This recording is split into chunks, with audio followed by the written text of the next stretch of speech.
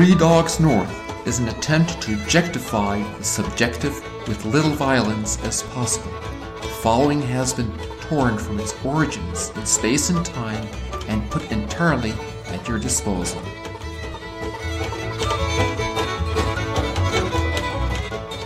Does this mean that our Were Deer stuff isn't going to be on there? Yeah, if we want to talk Just about a Were quick Deer, synopsis of Were Deer.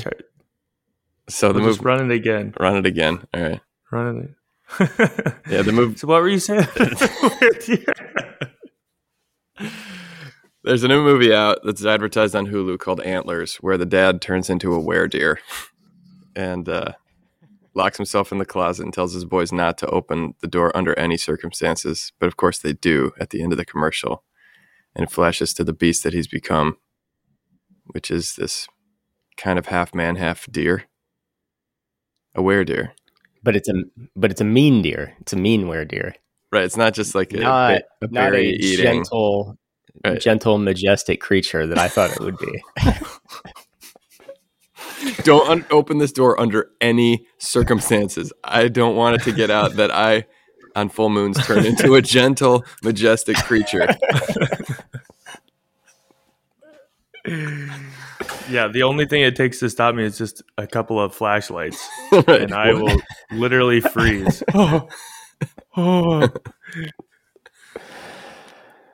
It is crazy though. You could probably have a shot of like the little Bambi baby deer, but you put the right music to it. Mm-hmm. You know, That's you true. just have like some epic background music there. You'd be like, man, am I supposed to be afraid of this little baby deer? Is that deer evil? We'll feed it. I mean, at least give it some food.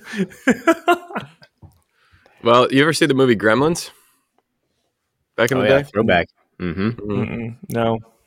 Yeah, the Gizmo, the little pre-gremlin, I forget what they call him, but they basically look like a Furby. They were kind of cute, but then when you get them wet or feed them after midnight, it gets scary. They turn into Those are these the little rules? beasts. Yeah, you can't get any water on them, and you can't feed them after midnight. Huh. Yeah, and if you do, then these little monsters pop out of their back. Mm-hmm. Yeah, their backs start to bubble, and then they reproduce into gremlins. And so they like shed their Furby skin? I think the Furby remains a Furby. Yeah, he stays a Furby. Oh. It must be a metaphor. Like they're probably speaking to something. Like we all have these monsters embedded in our skin, Mm-hmm. Yeah. you know? Metaphorically.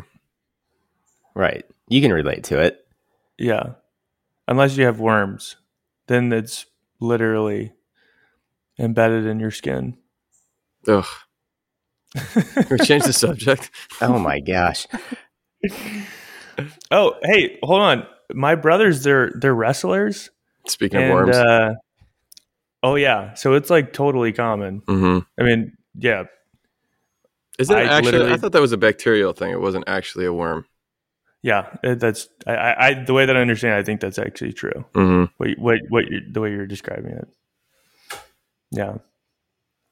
Speaking of metaphors, I was thinking about using this for my homily today.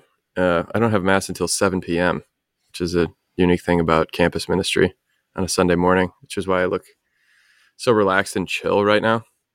For those watching on video in the coffee shop here, which is now on Google, and we have a sweet website, Google Maps. If you Google us, we look like a real coffee shop. Coffee in my area. Yeah, it's pretty cool. And it's Core Coffee, is that right? We were trying to figure out how to say it. Yeah.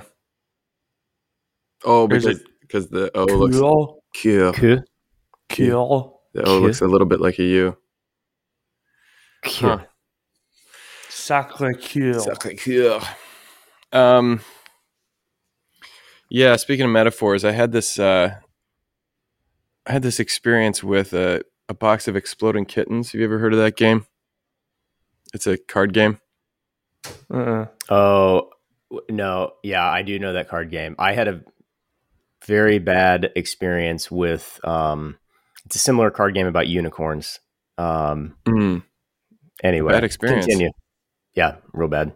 real bad. Do you want to talk about it? Nope. Mm-mm. Okay. Nope. We don't have to. Whenever you're ready. Yep. Not ready. Check again in a year. So I played the game for the first time on a mission trip last spring break, and it was very enjoyable. It was a good way to get to know people. It's kind of tense and cutthroat. You have to try to get other people to pull the card that makes them die. It's for a card game, it's quite exciting. And the other day I was going over to dinner at someone's house with some friends, and I took it with me, but I forgot to check if the box had cards in it. And do you ever have that thing happen in your head where turns out there were the cards were in the box, but I just felt this lightness, but I didn't bother to like check. And then I was already on the way in the car, and I thought, I wonder if the cards are not in the box, you know? And then that little doubt enters in your mind, and then you start to imagine what's going to happen. And all of a sudden this thing is like, oh, I think I'll just bring the card game, became this story in my head where it's going to get to after dinner and I'll say, let's play Exploding Kittens. That'll be fun. And then we open the box and it's empty. It's kind of like, I've also thought of this with the podcast, like, oh, let's get, okay, we got a time, we're all going to talk. And then the computers completely defecate in the bed. And you're just like, well, I was excited to do something and now it's a total disappointment. That empty feeling to me is very strong. And it became this sort of metaphor for life, where I just thought of like, what if you take that feeling, maybe because I've been thinking a lot about discernment of spirits,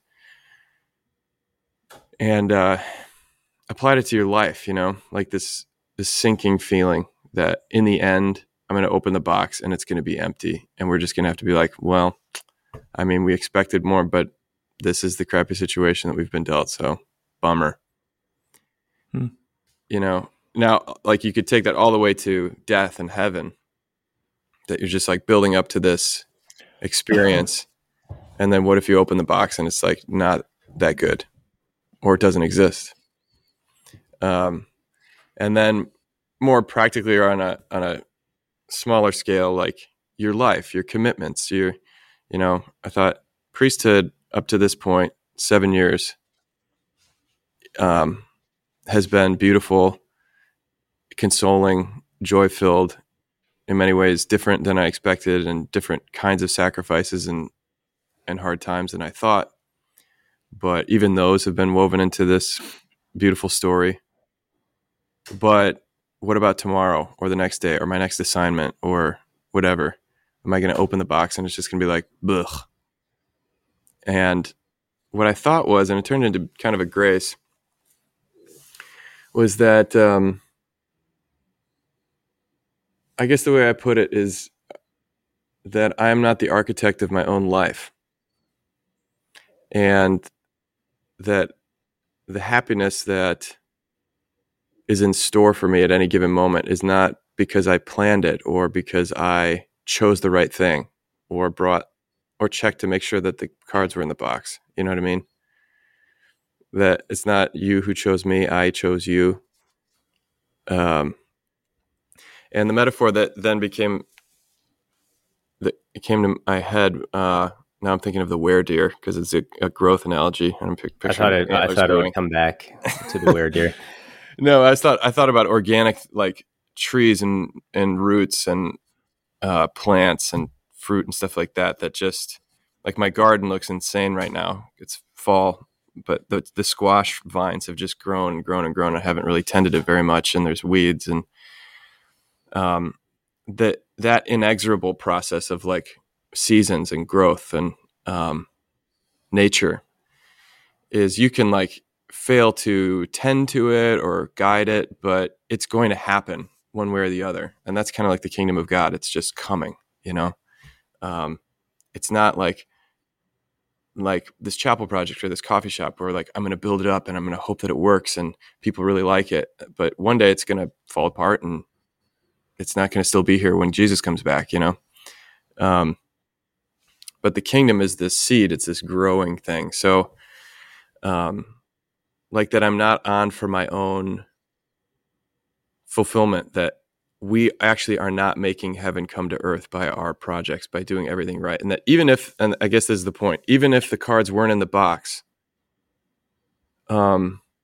it's okay. There's some greater joy, and that I think that's like the attitude towards life that is necessary, one of trust and hope. That I think what it gets down to is like what was happening in my head in the car was like, do you believe in God or not? Is there a God, and does he love you? And this little question of did I bring the cards or not became a metaphor for that whole thing. Does that make sense? I don't know if I'm describing it well, but it ended up being this grace of consolation that like, no, my life is a story that's being written by God, not me. Yeah, the empty box thing. I don't see the line exactly what you're drawing, but the effective movement that you're describing sounds very powerful, and I will relate very much to the premise of the question of like, is God real or not? Like, it's this lens to see the world that actually does make a difference in the day-to-day, very, very much. So I don't have too many other thoughts on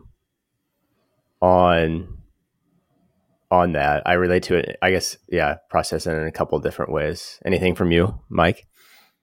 Yeah, I guess what I hear with the box thing is that you're not on to bring the materials, the stuff to make yourself happy, and to find fulfillment and joy and communion with other people and communion with the Lord. Like, he's going to provide, which why I love recently a lot of the Gospels have been this return. Well, one, the hilarious conversation between the apostles of who's greatest. And then Christ always turns to the child and says, no, this is, if you want to be truly great, you got to be like one of these little ones. And like, I mean, with Therese, we just celebrated her feast a couple of days back. It's like, the little kids, if you can get a squad of 3 kids from house to car with pairs of shoes on each of their feet, success. So it's like they don't rely on, they rely completely on everybody else to provide for them. And so it's like, it's like that, you just have to be a kid and let the Father provide. Cause like sometimes you forget to put on your pants, it's like, yeah, you better believe you're going to forget the cards one day, but to the kingdom of God, it goes to the childlike. And they're just open, they have no clue, like the 30-minute planning strategy that mom and dad had to go through in order, again, to get them from just the house to the car in the span of like a 15-minute time period.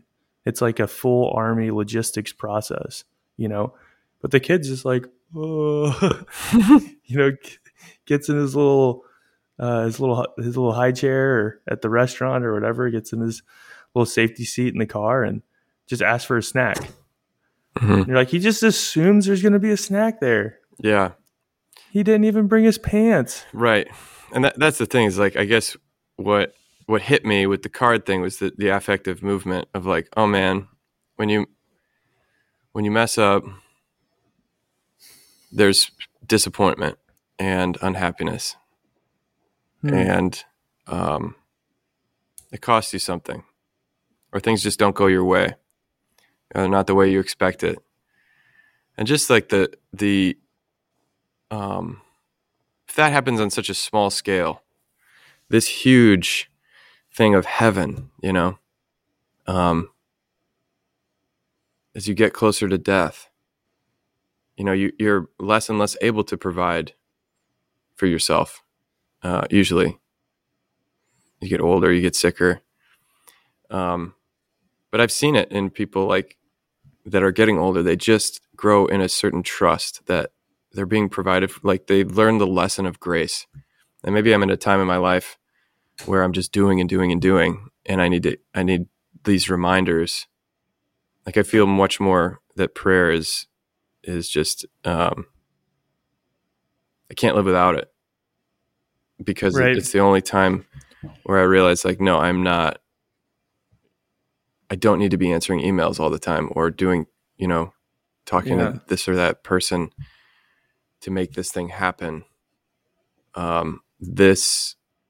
It was what was consoling about the movement was in battling this whatever lies, deception that's going on in my head that's making me feel anxious or despair.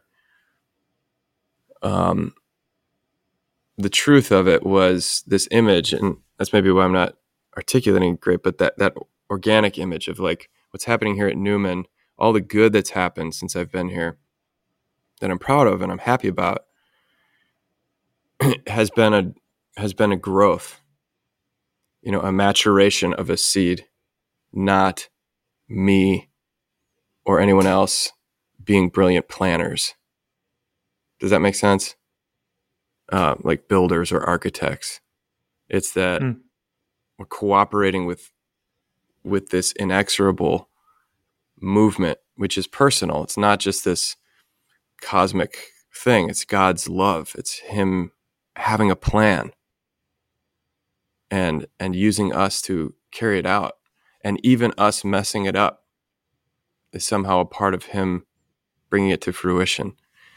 And I guess that's like when the rubber meets the road, the ultimate act of trust in that fact is dying and being like, I'm going to wake up and the streets are going to be made of gold. And whatever it is, eye has not seen, ear has not heard, knows it's so much as entered our minds what God has in store for us. But if he's provided for us like this, yeah.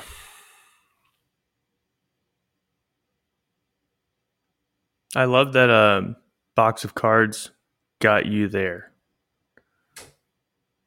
Yeah. Or lack pretty much. thereof. Cards Yeah. in the box. And the cards were in the box.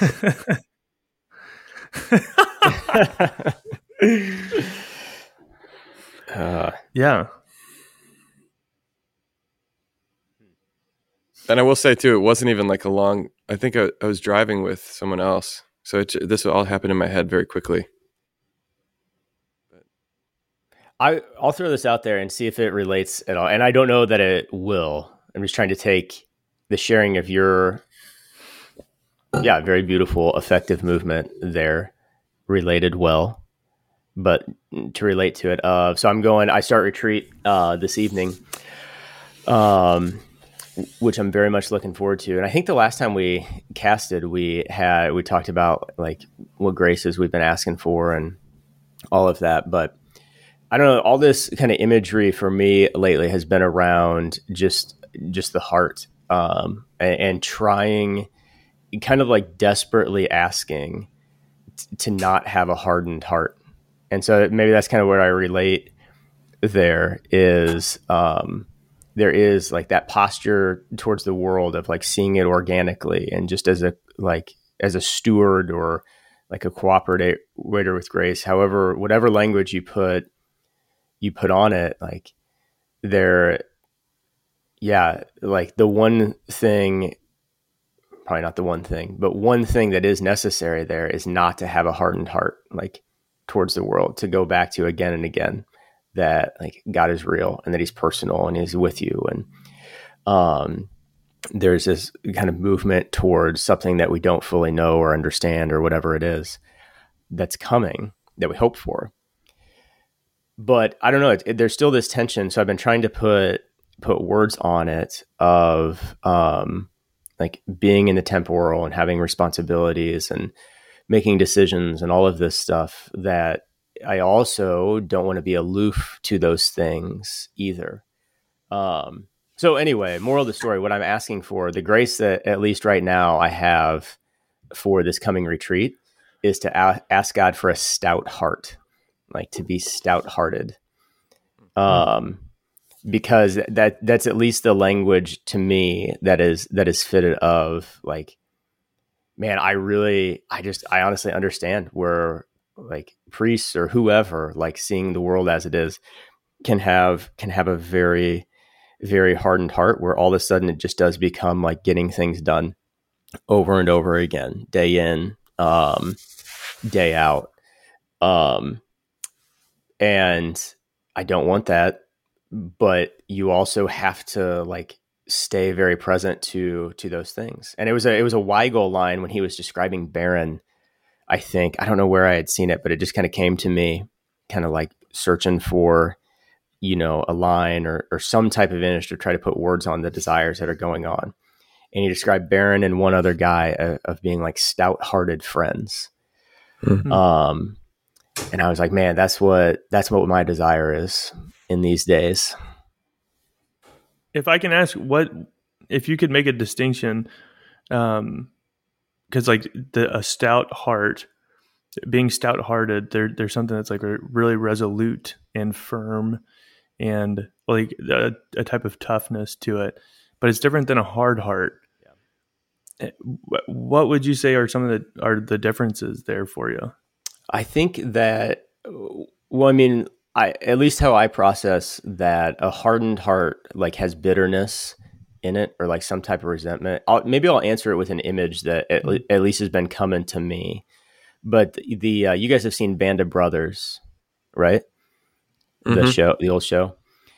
And so I love, as many people do, but Major Winters in that show, kind of like his development and just the guy in general, what I know about him in real life. But there's kind of in the middle of the show, I can't remember what town they're at, but they have to hold the line like in the snow for so long. Bastogne?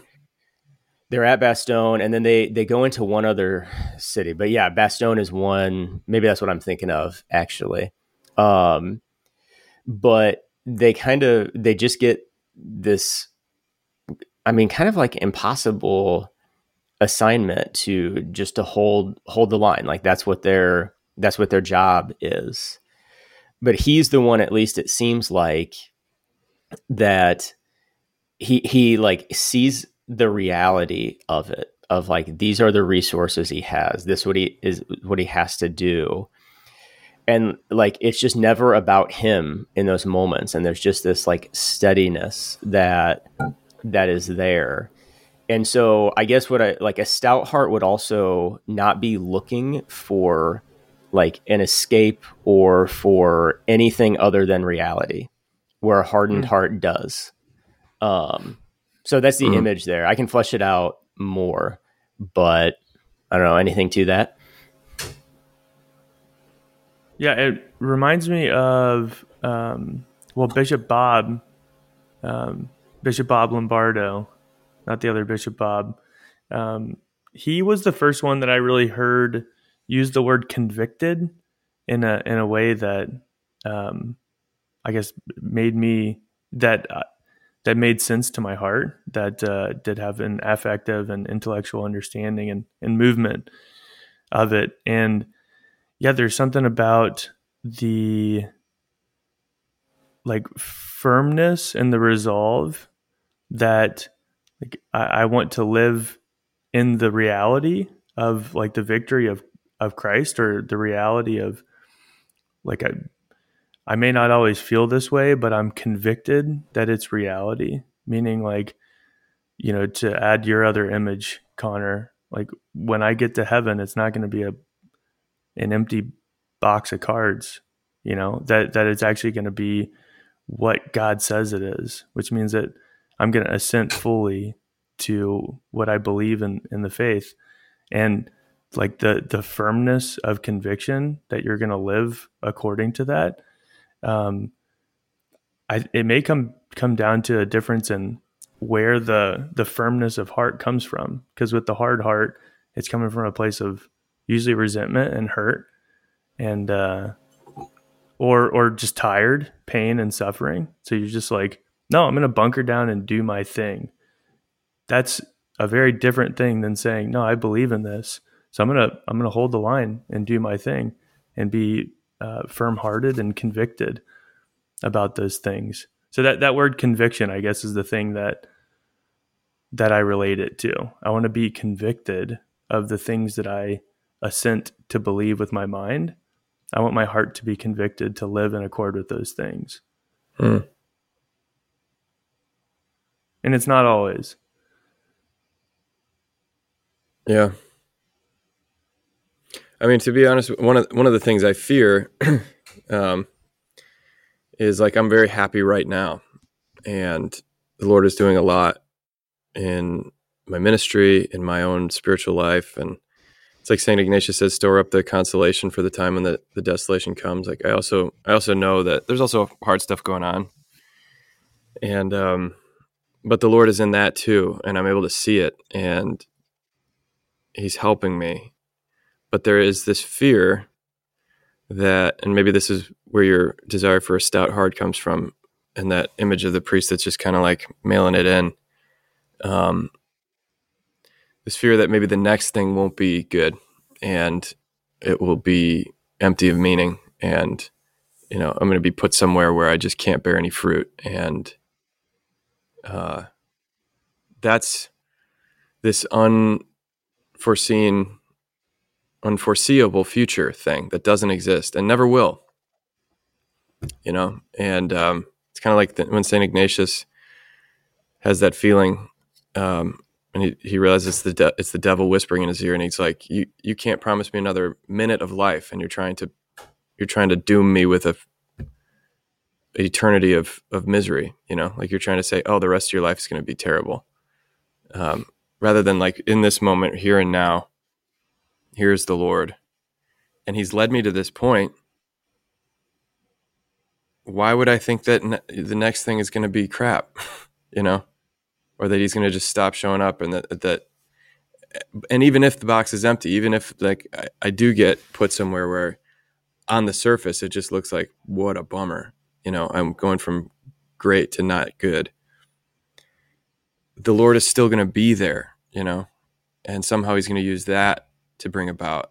And I think that's maybe what you're talking about with a stout heart, at least the way I see it, like the Winters image is just, confronting reality with this absolute courage and conviction that the Lord is in it, that there's no better reality if I had just done it different or whatever, if I just planned ahead better.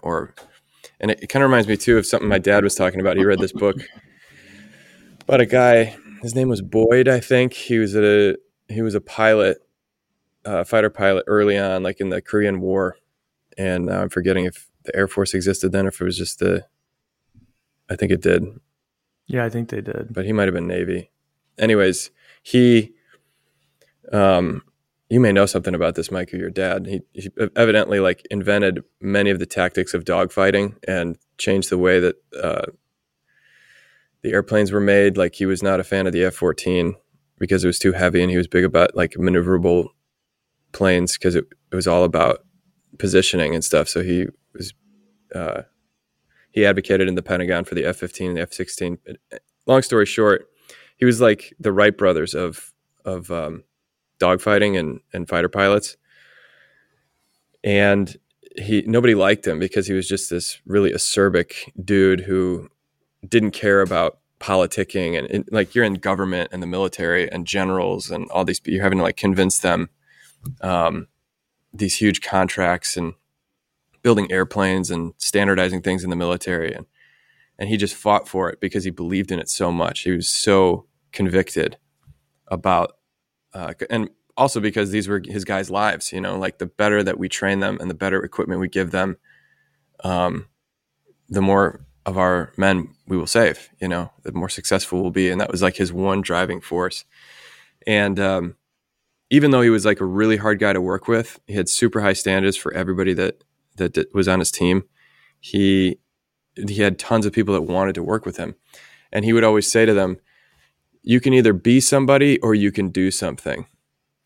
Meaning you can be somebody, like you can be a general, you can, have everybody think you're awesome. You can have all the pins on your vest and be somebody special who can give out favors and whatever. Or you can do something like you don't get any credit.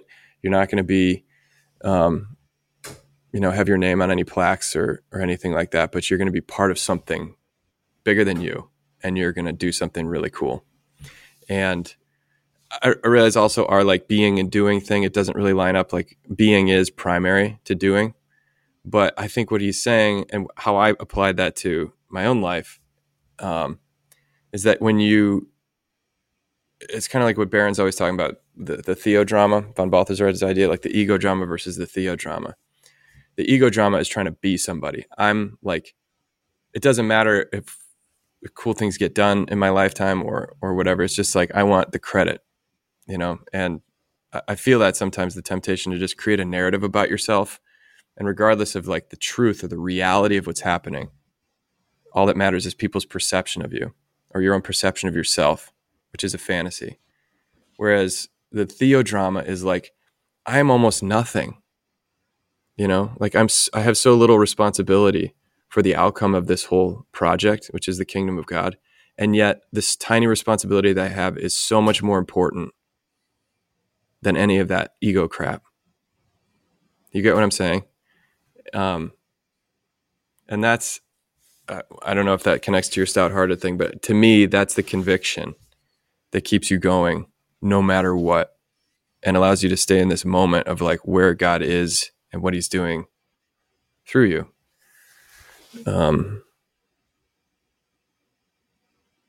Yeah. I do have a fear that I want to articulate. I have Bob, I don't know. 2 minutes, by the way. Oh, you have 2 minutes? Okay.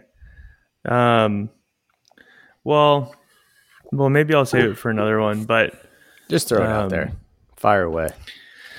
Yeah, because what I found is that when I do have very short periods, when I live with a convicted heart, and I live in the reality of those things, and avail myself to the presence of Christ, especially within the presence of my people and in the face of my people, that what happens is the more and more that I'm radically available, the more and more people need you. That's not the right word. The more and more people ask of you. And so the more and more that you make yourself available, the more and more people will come and demand your love for them. But then on the flip side, if you kind of stay at a distance and kind of keep your heart a little bit closed and reserved, and the people don't ask as much from you, which is an odd thing. So it's like grace begets grace, but it does require you to give of yourself. But man, I could just as easily live as doing like an hour of work a day and kind of setting my schedule like really finely and just the way that I like it, and everything would probably be fine. But as soon as you start to become radically available, like I want to live in the conviction of how I think a priest should live, I'm like, oh my gosh, I don't know if I can do this. This is super duper demanding. And so I guess a part of that fear is like, well, what if I live in that conviction and it demands too much of me? Mm-hmm. Because so far as I can tell, there's no limit to it. Right. It's like as open as you are, people will, we talked about it in theory and seminary. Like there's infinite need. You're like, no, you don't get it. There's like infinite need and like real need for God's grace. And like you could go around and meet with 10 families a day, and they would all really need it because they're all going through some sort of a crisis. And it's like, whoo. I think if we could wrap up in like 30 seconds, my response to that, because I sympathize with that as well, is that in a way it's also the card box. That like, while that is true, it is true. Like the more you give, the more people will ask. That doesn't mean that what it means to be a saint or good priest is to just, I'm giving all the time and I will eventually be sapped. It's that God is writing a story with my life, and that there's no such thing as a random act of kindness. Father Hebden always talked about this. It's all providential. It's all ordained, and that's what it is to be a priest, is to be another Christ. And Christ is working through you for specific people, through your humanity and your personality. You're preaching, you're teaching, you're sanctifying, you're governing. Not in a way that's like, he will not, in other words, lead you to a place where you can't.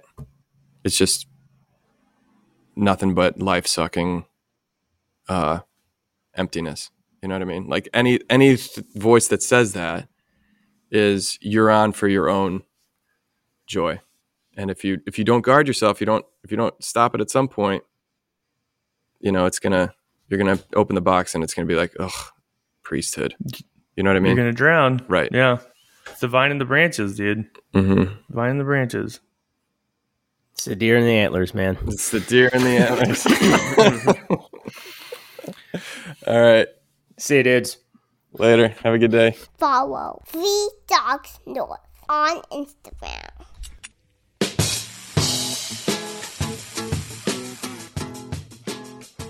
Are you ready?